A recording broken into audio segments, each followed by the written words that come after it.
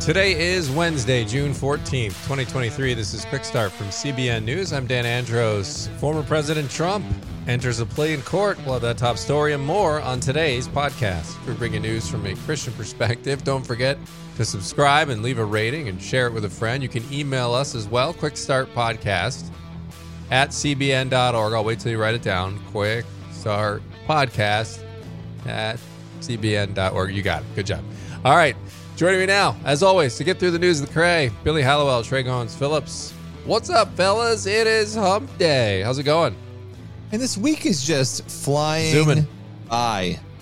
Right. Zooming. It is flying by, but it's a good week so far. It's a busy week. Busy's a good thing, usually. Mm-hmm. Usually. I'm looking forward to talking about this ChatGPT bot sermon. I don't know. This is crazy. I don't know if this is a sign of the times or not. I mean, I'm checking the clouds, end kind of like, times. yeah, that's exactly. I'm like looking up, going, all right, am I hearing trumpets? I mean, it seems like it should be any minute when you start reading stories like this, but we'll dive into that. Also, on the focus story, we've got a study on young people and their faith. Yeah, no, it's an interesting one. Really, another one of those studies that proves the value of faith and how important it is to instill it in young people. So we'll be getting into that. Yep, and on the main thing, our interview with Powell, who's an advocate for victims and survivors of child sex abuse. They got a new series on Discovery Plus, Undercover Underage, and they're trying to get these predators, and it's compelling stuff. So we'll have that on the main thing. But first, we're going to get through the news here in 90 seconds. Former President Trump entered a not guilty plea in Miami federal court yesterday on classified records charges. Republicans are standing behind Trump amid the indictment. As we mentioned on a recent podcast episode, 47% of Americans think the charges against Trump are politically motivated. Trans activists filmed themselves showing, well, basically the top halves of their body naked in front of the White House during President Biden's Pride Month celebration over the weekend. There was a male influencer there on social media who goes by the name of Rose Montoya. He and other trans activists were baring their breasts on the South Lawn. And then they were talking to President Biden himself, saying, "It's an honor, Mr. President. Trans rights are human rights." And then President Biden later referred to these activists as, quote, "the bravest people he's ever met." A unique sermon delivered via artificial intelligence on Friday at a church in Germany was delivered by a ChatGPT chatbot, which asked the people in this pretty packed church with more than 300 people there. It said, "Dear friends, it's an honor for me to stand here and preach to you as the first artificial intelligence at this year's convention of Protestants in Germany." And this was an avatar speaking with an expressionless face and a monotone voice. It was a 40-minute service, and it was, quote, led by 4 different avatars on the screen, 2 young women and 2 young men. And the great grift, how billions in COVID-19 relief aid was stolen or wasted. You could read about that and more over at cbnnews.com. Guys, we got to talk about this, as I mentioned at the top, this chatbot sermon. I'm not sure what they're trying to prove here. I'm just not seeing the upside in listening to a sermon from a chatbot. Something seems wrong about that. Maybe it's just me. Are you seeing the upside in any of the things that we're doing in culture right now? No. I mean, is there really? That's a good point. That's a good point. If there was some sort of litmus test that told us that culture was on the right track, I guess I'd be less alarmed. But yeah, I mean, who wants to watch a robot? Especially, I mean, people complain about church sermons all the time. They're not engaging enough, or they're not this or not that. And that's not the reason we're in church. We're in church to learn, right? But like, how is putting a robot up there going to help that issue? I don't know.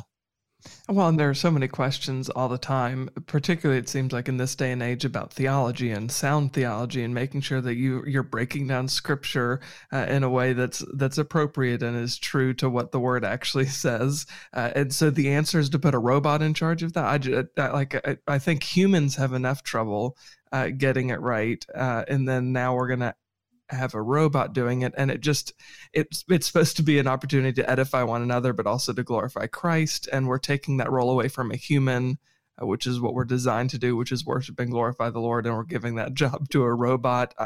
There are so many different criticisms you could go with here. And on top of all of that, it's just weird. It is, and I'm not sure. Okay, just to do it enough is weird. It's one thing to like try it out. I mean, I've said, hey, discuss the differences between evidentiary apologetics and presuppositional apologetics, and it'll spit out something pretty good and pretty interesting and thorough. But I don't see why you'd want to say, let's have everyone sit in here and listen to a full sermon. And then I'm not sure how you get that many people to actually sit in there and listen. When you know it's actually, I mean, and then come on, these chatbots saying, dear friends, stop it. Stop it. You're an automated machine. You're not my friend.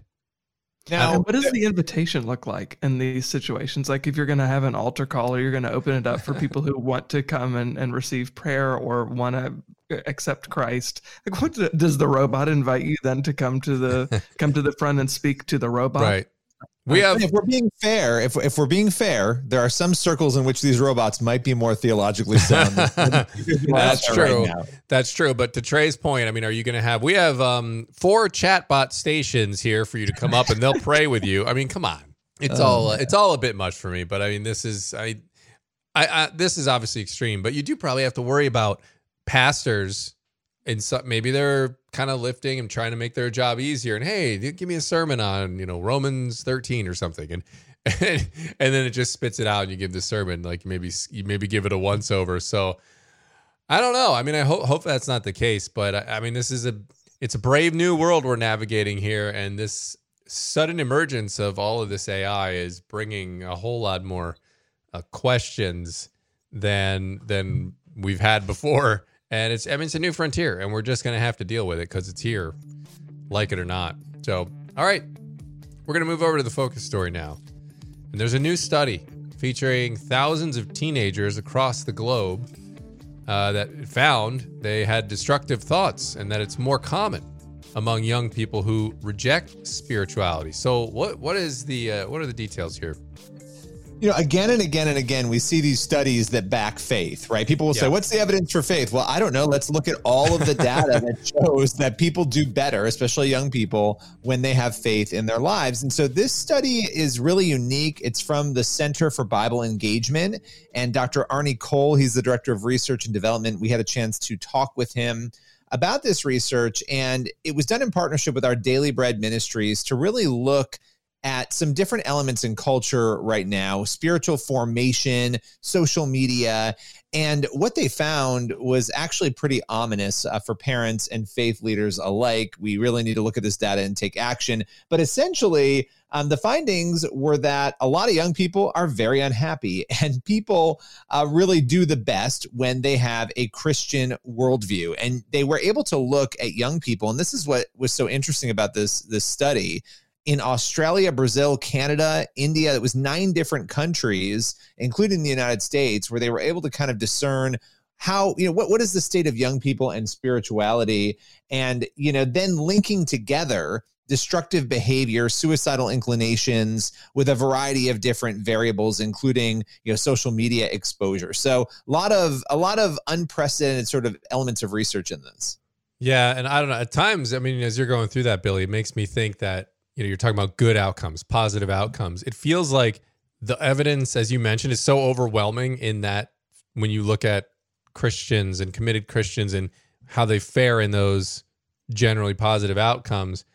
And the evidence is so overwhelming that it seems like now society is trying to define what a good outcome is with all the craziness that are going on. Well, if you have 17 different genders, well, that's a good outcome there. You've found your true self, right? So they're having to change the playing field there. But what was most shocking that you saw in this study? Yeah, Dr. Cole said that they were absolutely shocked when they started to gather the data about struggles, spiritual struggles, mental health struggles.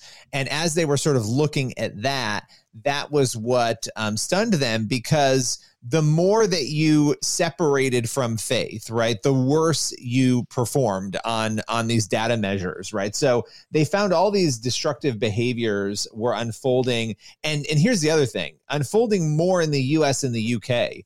they said that this destructive behavior was more common in our country and in the West. And, I asked him why he thought that was the case. He talked about, the transgender issue, the sexual confusion that's going on in the West, that is one of the factors that might be driving this, because at the end of the day, it's this lack of spiritual development, right? Tied to all these other things that are sparking these destructive thoughts. He said in the US and the UK, the risk factor for suicidality impacts 1 out of 5 males and 1 out of 4 females. And that 31% of young people who identify as transgender or gender nonconforming. So this is actually higher. If people are saying, well, what does he mean by the transgender and sexual confusion craze? They were actually seeing that the suicide inclination was higher in people who are gender nonconforming or who identify as transgender. So that was just an interesting element in light of what's happening right now. Yeah, and that's something they often go back to when they try to say, like, well, you should just accept them. And then once you accept them, then are they talking about beforehand? Because they always say when you accept them, if you don't accept them and you give them a hard time, well, then they're more likely to harm themselves. So that's always an interesting discussion. It's like a chicken and the egg thing. Well, it's like, are you wanting to harm yourself because you've been accepted now and you realize that this ain't it, and you're still struggling and you're still hurting and you haven't found your actual true identity in Christ, as Christians know? And so you're still struggling, or is it kind of one of those things, where people are being, harmed and not accepted, quote unquote? Well, so it's hard to tell because these people are identifying, right? So they're giving you their identity. It's hard to tell where they are in that process, but I do want to mention this because there are 2 lines here that I think are the most important. The further away they get from Jesus, the more lost they are. That's what Dr. Cole was saying. There's no basis for anything. Nothing makes any sense. They become much more confused. And there were 3 factors that really put people at a greater risk for destructive thoughts. That would be the suicidal inclinations, a lack of spiritual beliefs, uncertainty about spiritual beliefs. And then this one's really interesting, believing in God, but without a relationship with Jesus. That those were 3 of the risk factors that put people, more in a danger area. Wow. Yeah. Very, very interesting stuff indeed. What do they point to, or what do you see when you look at all this as the solution? Well, they talked about a protective factor, which I thought was really interesting, right? Like, what is something that protects you from those destructive thoughts? And it was engaging with the Bible 4 or more days a week. That was one of the protections. And basically what they're working on at the Center for Bible Engagement is an app to help build biblical worldview, because he was basically saying, look, it's essential to build that worldview because the majority of teenagers are using YouTube and TikTok and Snapchat. And because a part of this was also social media and the dangers of that, they're not going to stop using those things. So we need to build worldview in young people so that they are able to have a spiritual fitness that can come up against this crazy influx of information and equip them and prepare them to deal with it. Yeah. And I think it's a sign of the times, as I mentioned in the top of the news break there, that these shocking videos, I don't know if you guys saw them, of these trans activists exposing themselves at the White House, just completely degrading and disrespectful and vile, really. And the president of the United States celebrating that and calling them brave, et cetera, et cetera. Meanwhile, you have the statistics showing this about faith, and faith is being pushed further and further from that sphere. So I think it's kind of indicative and maybe, a little bit of a sign as to why we're having the trouble we're having. I mean, we're pushing ourselves towards this debauchery and welcoming that and then shunning faith. Yeah, I think the piece, Billy, about people believing in God or saying they have a belief in God, but not having a relationship with Jesus is fascinating, because I've talked to so many people over the years who say that they're a person of faith or that they believe in God. And then halfway through a conversation, you realize, we don't believe in the same. We don't believe in the same Lord, even though we both claim to be believers. We believe in something completely different. And I think our world right now is dealing with, particularly with all this new age stuff coming in, we're dealing with this culture where people think that they know the Lord. They think that they know God. They've been duped into thinking they have a relationship with God, but they don't actually have a relationship with the risen Savior. So I think that is so fascinating to me and heartbreaking, because people think they have something that they don't. So just as a good reminder to double down, we have to have these conversations with people. Do you actually know Jesus, and has he transformed your life? Yeah. Well, yeah. Yeah. And are you going to stand up for the truth? Because I think that's actually the convicting part, right? Because if we're not standing up for truth and living for truth, then we're allowing people to be living a lie and thinking that they're believers when they're not. Yeah. Right. Yeah. Because there is that question. Well, are you being, we talked about it the other day, like being winsome? Are you being kind, et cetera, et cetera? And I think, to your point, Billy, you're right. We're not being kind. We're not being loving if we continue to allow people to basically walk towards the cliff and then just walk right off the cliff, right? We can't not say something. Now, it's up to them to want to turn around and walk away from the cliff, but you have young people now mutilating their own bodies. And it's disturbing stuff. A lot of the times, this is life-altering and life-changing stuff. You lose the ability to have children, things of that nature, and you can't go back. You can't go back from this stuff. And so we have the answer as Christians as to where your true identity lies. And it is in Christ. And he made us in the image of him, the Imago Dei. We are male and female. I mean, these are things that we can show people in Scripture. Now it's up to them; they can either accept or reject it. But I think it's our duty to show it when we've got a lost world out there. It's our duty to bring that good news of the gospel and call people back to God. And again, like it's up to them, though. I mean, we can't make them do it.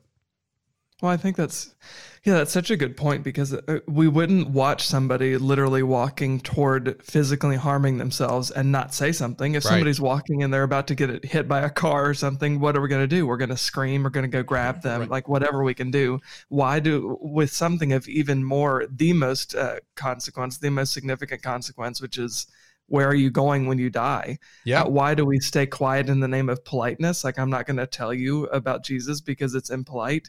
That's when you say it that way, it's like, wow, that's such a silly thing to believe. Right. And it's fear. Yeah, it's fear. It is. And even for like the gender stuff, when someone's going to mutilate their body, right? Like if someone said, I identify as a bald eagle, and they go climb up on top of a massive building and then they're ready to jump off, are you just going to go, well, that's how they identify, so I guess we'll see what happens? Of course you wouldn't do that. You would go, no, don't do it. You can't fly. You're going to die. That's what everyone would say. But because it's, for some reason, people are accepting this. Oh, yeah, let's let them be their true self and mutilate their body. It's ridiculous. And I think it's incumbent on us to speak out, as Billy said. So, all right, well, we got to move over here now to the main thing. And the internet has become a veritable Wild West for children as predators crop up on nearly every app imaginable. Rue Powell, as I mentioned at the top, is an advocate for victims and survivors of child sex abuse. And they spoke with Trey about their Discovery Plus series, Undercover Underage, which showcases her work to lure and ultimately arrest predators and what parents can do to protect their kids in this crazy internet age, as we're seeing. That's today's main thing. I think when we talk about the world's most vulnerable, I can't think of a more vulnerable population than children. And I think about when I was younger and coming across certain things or getting put in certain situations that were abusive in nature, but I couldn't quite pinpoint why I felt so awful. And I really felt like I couldn't go to a trusted adult to talk to them about it because I was afraid of being ashamed or I was afraid of being blamed. In the internet age, everyone is online, including children and the predators who seek to prey on them. Rue Powell, an advocate for victims and survivors of child sexual abuse, is at the center of a Discovery Plus series, Undercover Underage, now in its second season. In the show, Powell and her team work alongside law enforcement agents in Canadian County, Oklahoma, where decoys pose as children, luring predators and turning the disturbing evidence over to police. In Season 2 alone, viewers see a total of 16 arrests. We spoke with Powell about her harrowing work and how parents can protect their children from those who wish them harm. Here's a part of our conversation.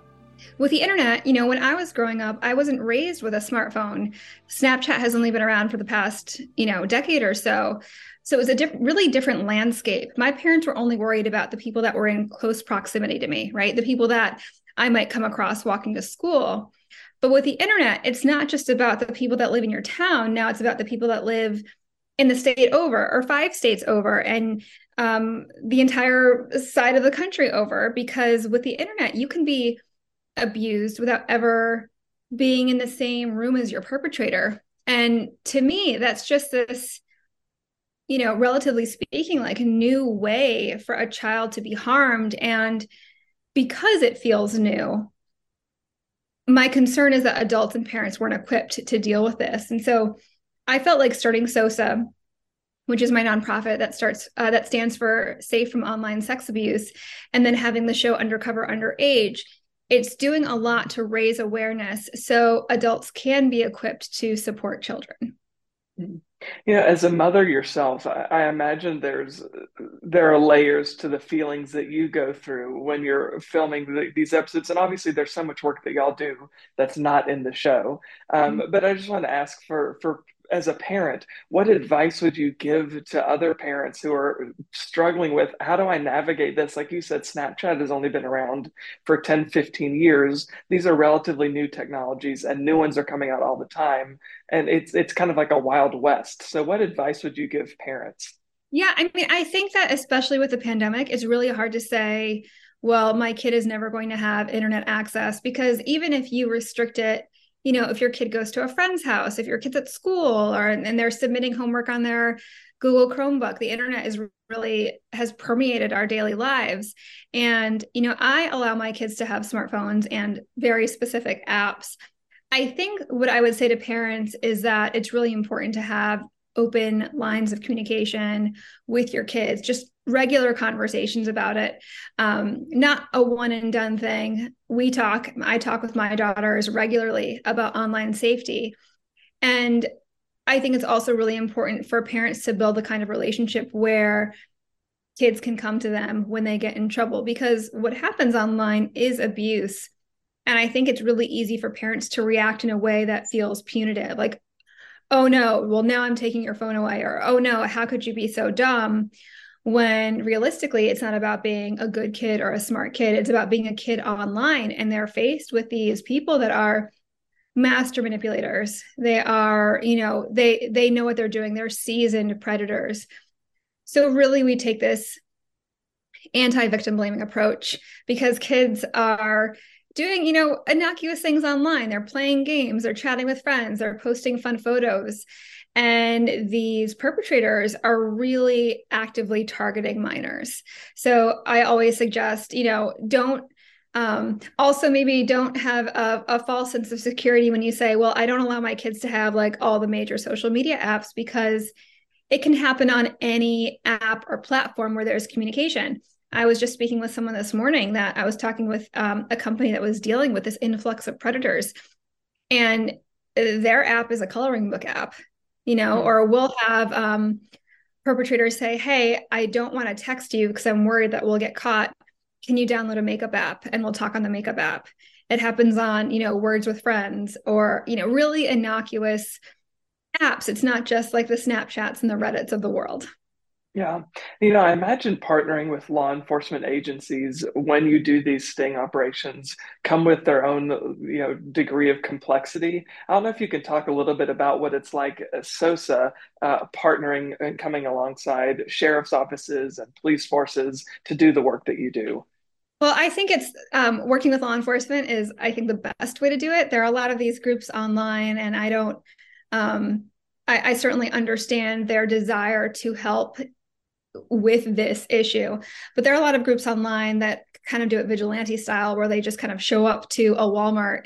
They set up a meet and show up to a Walmart, and they have a camera out, and they're just trying to, they're live streaming in order to shame this person. And I understand wanting to protect kids. Certainly, those cases are largely not prosecutable. And it also, in a way, it gives us another hurdle, because we have to say, we only do this with law enforcement in order for law enforcement to work with us. But, for season 2, we worked with the Canadian County Sheriff's Office, and they're great. They have this ICAC team, ICAC Internet Crimes Against Children. And we really worked well in tandem because we were able to do things. We're able to be a little bit more agile because we can quickly edit a photo and we can hop on a call and we can do these things that team isn't yet, they don't yet have the resources to be able to do that.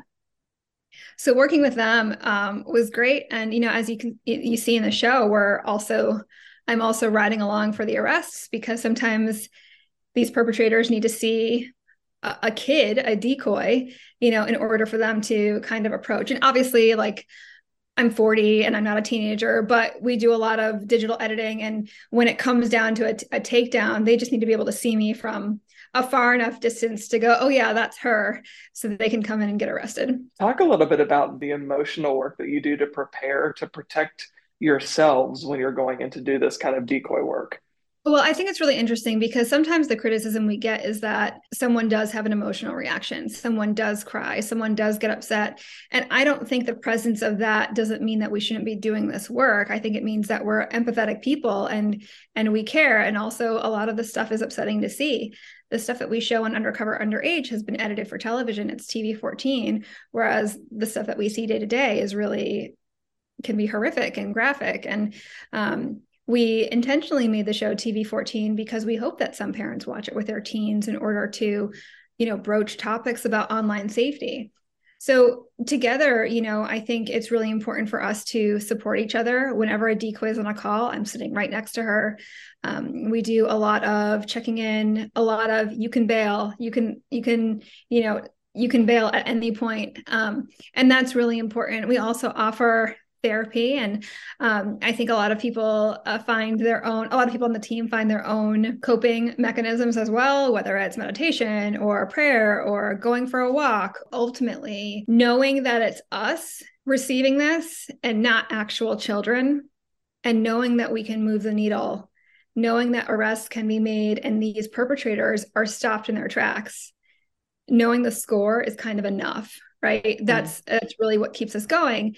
What also keeps us going are these wonderful messages that we receive that say, I didn't realize, until watching this show, I didn't realize that my abuse wasn't my fault. And so to know that the show also provides a healing in some way or allows people to know that they're not alone, I think is really, really valuable. And so anytime things get really tough, we kind of remember the good that comes from this. There was so much to our conversation with Rue. It was honestly difficult to figure out what to share here on this podcast. You can check out more from our conversation on faithwire.com and check out the show, which does come with a content warning, on Discovery Plus. New episodes drop Monday evenings. All right, Trey, thanks for that conversation there. Appreciate it. That's going to leave us with time here for one last thing. We're going to take a look at Psalm 70.